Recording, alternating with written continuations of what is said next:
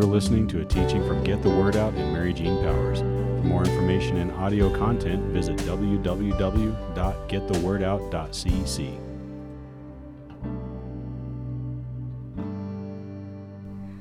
When I was a kid, Christmas was the highlight of the year.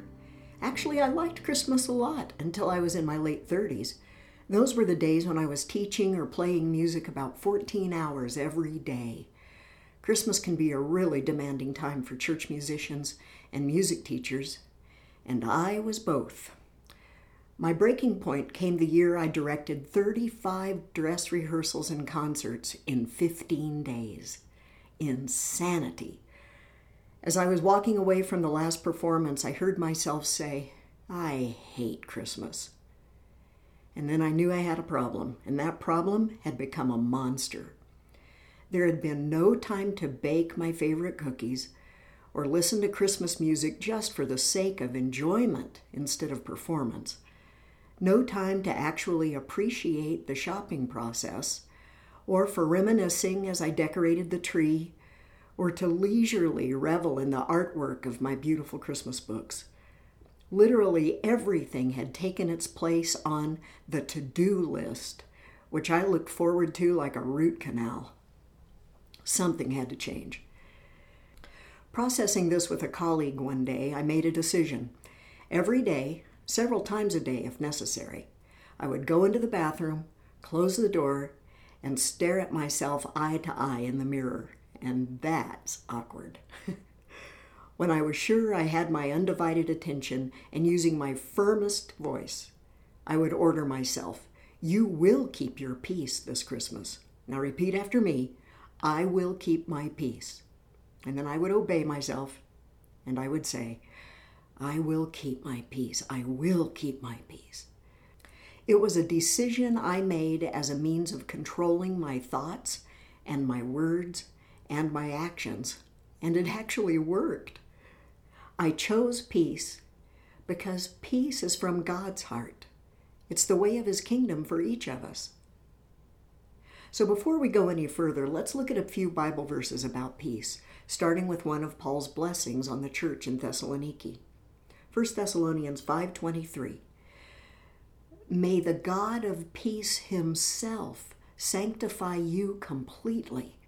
May your whole spirit, soul, and body be preserved blameless at the coming of our Lord Jesus Christ." In the Bible, one of God's names is the God of peace.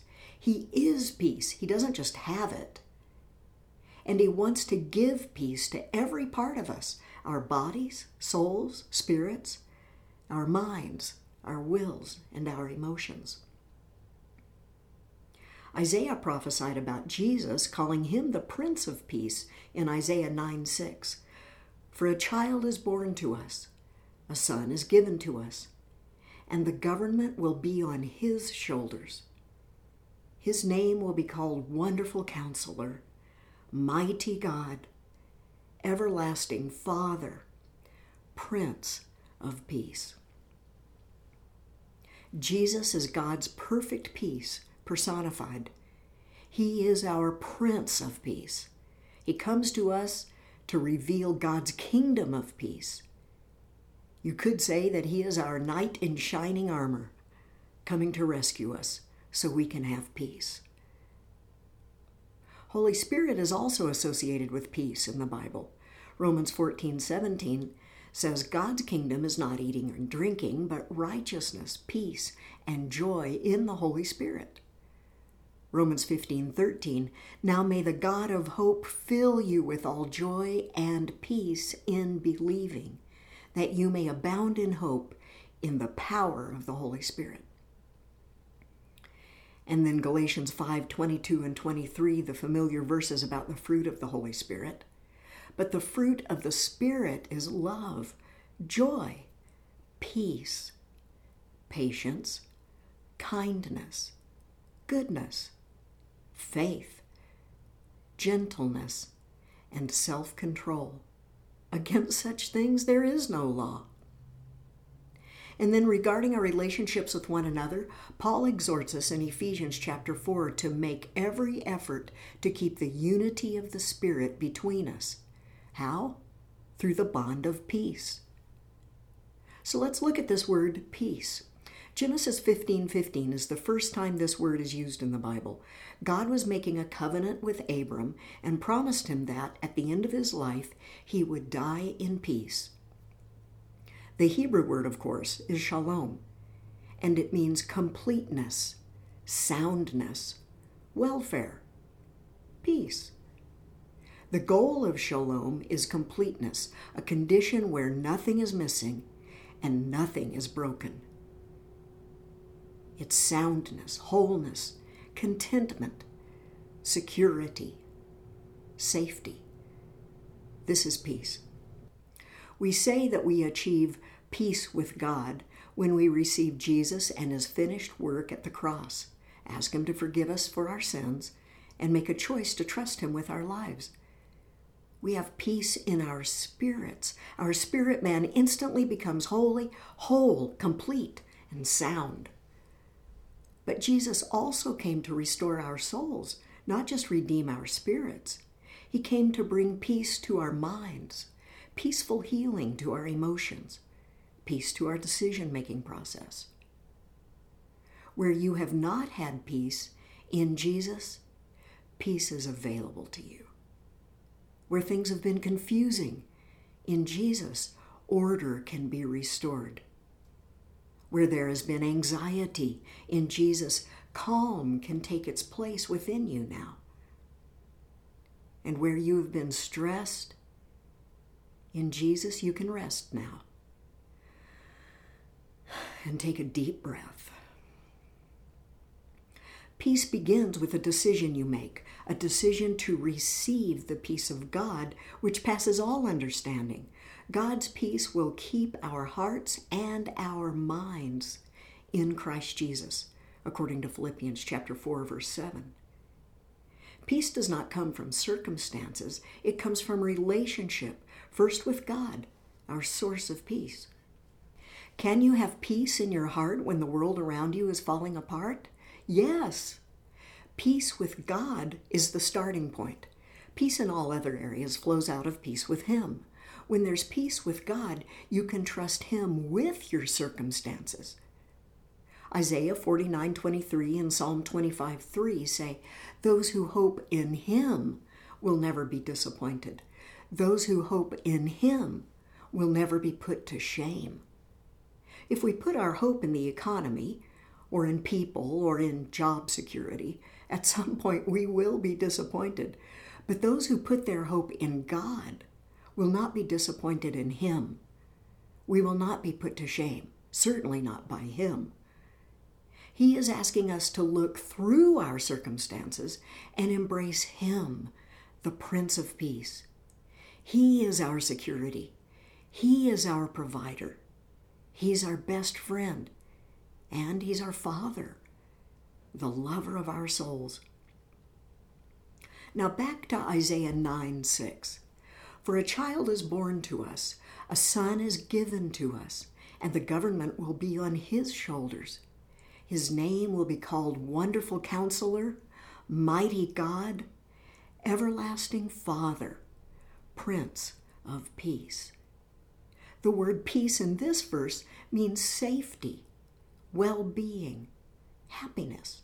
It means welfare, health, prosperity. It means friendliness, to be in friendship with, familiar, intimate, and harmonious relationships between people, nations, churches, and with God. All of this kind of peace is in the context of rest and contentment and quietness of heart. Right now, the world is in turmoil. In our country, in the United States, we have COVID to deal with like everyone else.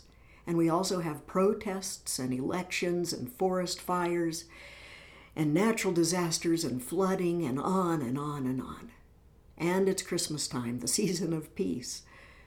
So how can we choose peace as our priority this Christmas? In Luke chapter 2, verses 13 and 14, we read part of the Christmas message. "Glory to God in the highest, peace on earth, goodwill to men." That first statement, glory to God in the highest. In the highest places, how might heaven have celebrated the sending of Jesus to earth? Yes, the shepherds saw and heard the angels, but what was going on in heaven? That's what I want to know. And then that second statement, peace on earth. God's announcement at that first Christmas was peace, peace on earth. That's how he described the coming of Jesus. Peace, the shalom of God, where nothing is missing and nothing is broken, is now available to us on this earth through Jesus. Jesus, the Prince of Peace. He came so that you and I can have his peace. And that third statement, goodwill toward men. Peace and God's goodwill is now available to all people on earth through Jesus. In the New Testament, the term goodwill is never used in reference to man's pleasure, but to God's. God, in his goodwill toward people, toward us, has sent Jesus to give us peace. So how can we express glory to God for sending Jesus, the Prince of Peace? By being peaceable, peaceful, peacemaking, peace-choosing people. By choosing peace in each area of our lives. What a great way to say thank you to God for the gift of his Son. Take a couple of minutes right now and ask yourself, in which areas of my life do I have God's peace? And then, of course, the obvious second question, in which areas of my life do I not have his peace? And then, just a challenge, pause the podcast. Pray right now and invite the Prince of Peace into the details of your situations. Now let's look at John chapter 14, verse 27. Jesus said, "Peace I leave with you. My peace I give you. I do not give to you as the world gives. Do not let your hearts be troubled. And do not be afraid." In other words, Jesus is saying, trust me. He's inviting us to trust him. In this word, the word for peace means prosperity, oneness, quietness, rest, undisturbed peace of mind. It means to join, to tie together into a whole, wholeness, completeness, when all essential parts are joined together. Peace is God's gift of wholeness. So we could say in John 14:27, Jesus said, "Wholeness I leave with you. My wholeness I give to you. I do not give as the world gives.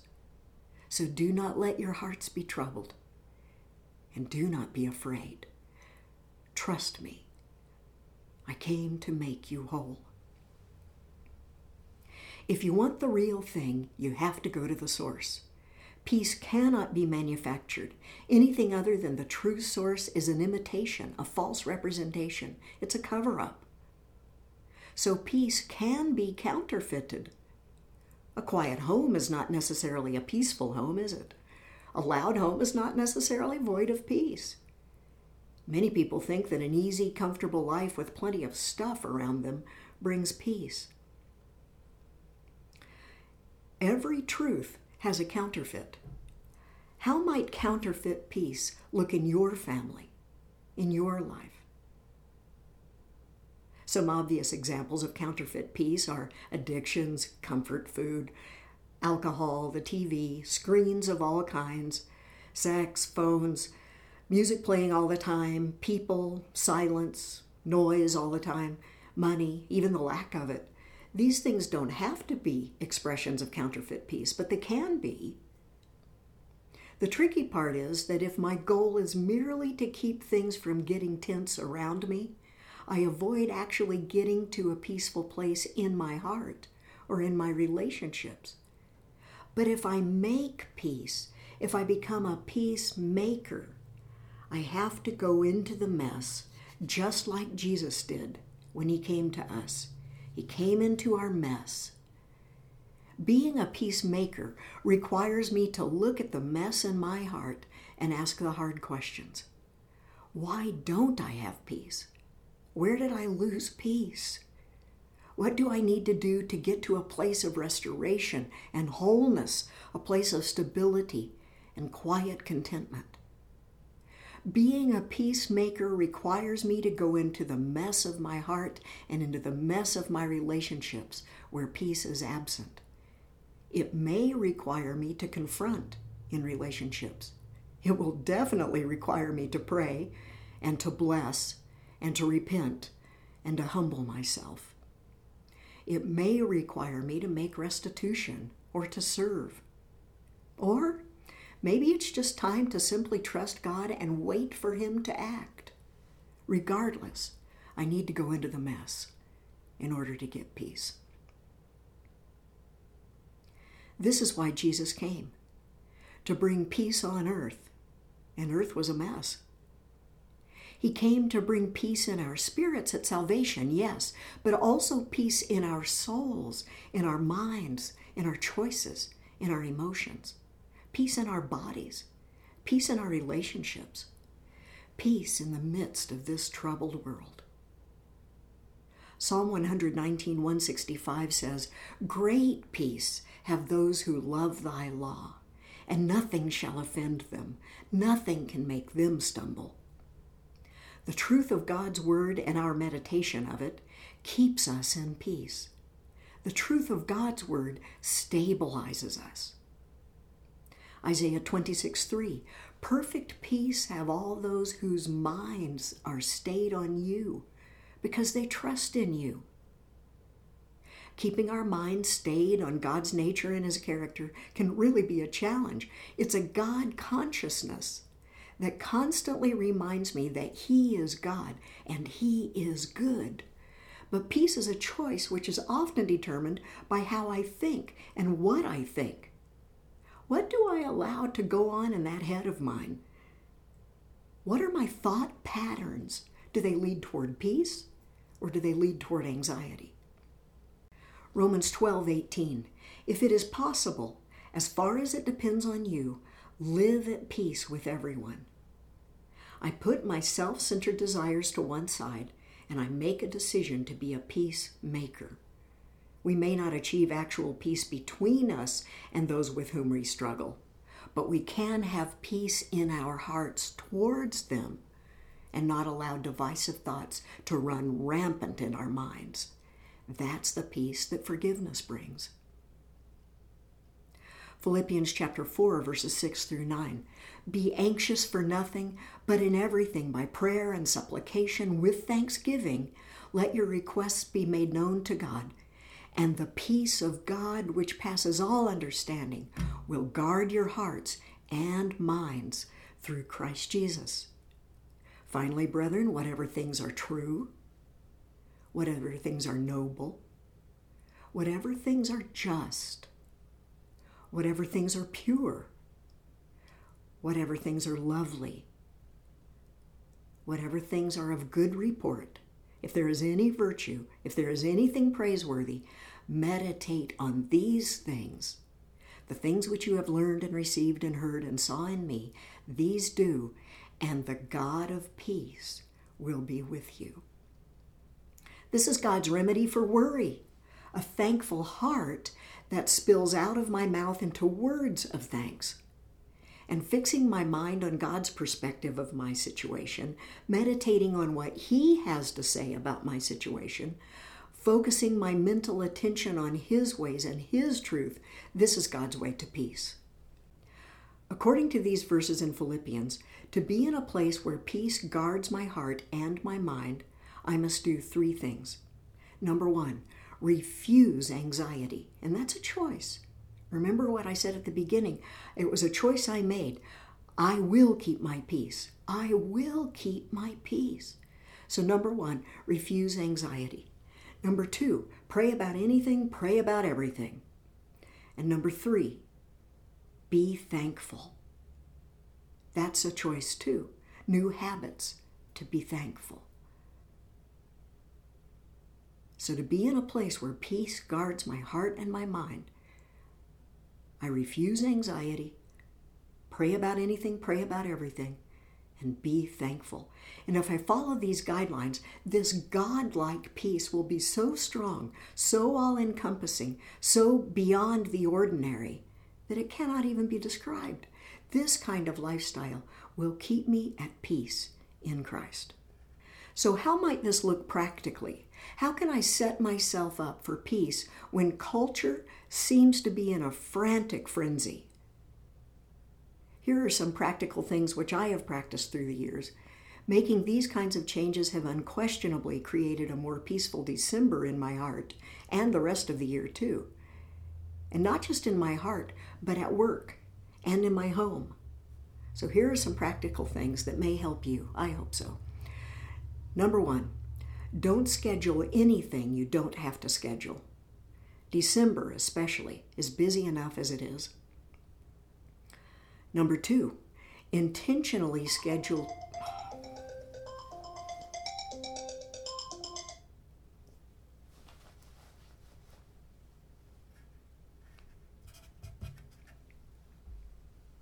So how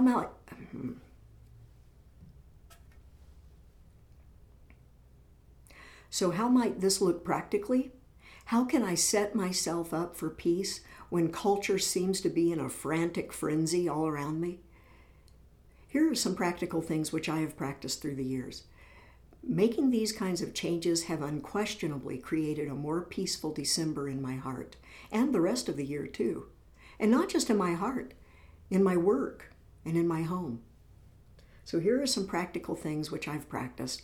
I hope they help you. They sure have helped me. Number 1, don't schedule anything you don't have to schedule, especially in December. December is busy enough as it is. Number 2, intentionally schedule personal time. My soul needs time to catch up with my body. Number 3, intentionally schedule family time. Put it on the calendar. Put it on everybody's calendar. You need it, your kids need it, we all need it. Number 4, do things with your family that truly meant something to you when you were a kid. In other words, continue traditions, but not empty ones. Those lead to stress. Valuable traditions. Number 5, and this is so important, be all there. What do I mean by that? Give your full attention to whatever you're doing at the moment and to whomever is right in front of you. Be all there. Number 6, do quiet things on purpose. Read, listen to music.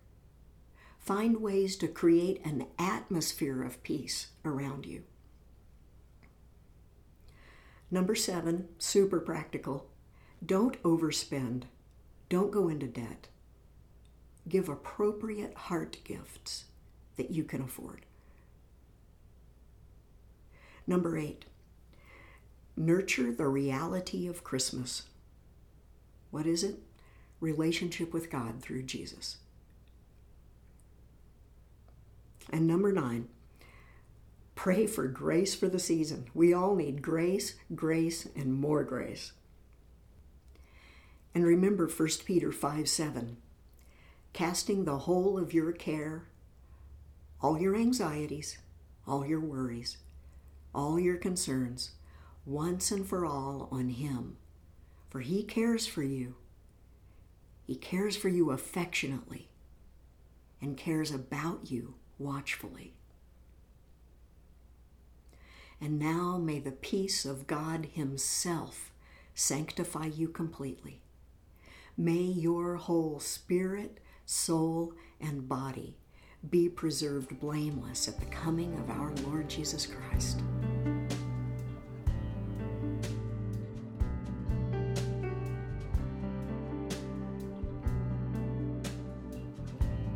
You've been listening to a teaching by Mary Jean Powers. If this teaching has ministered to or encouraged you, and you'd like to donate, please visit www.getthewordout.cc.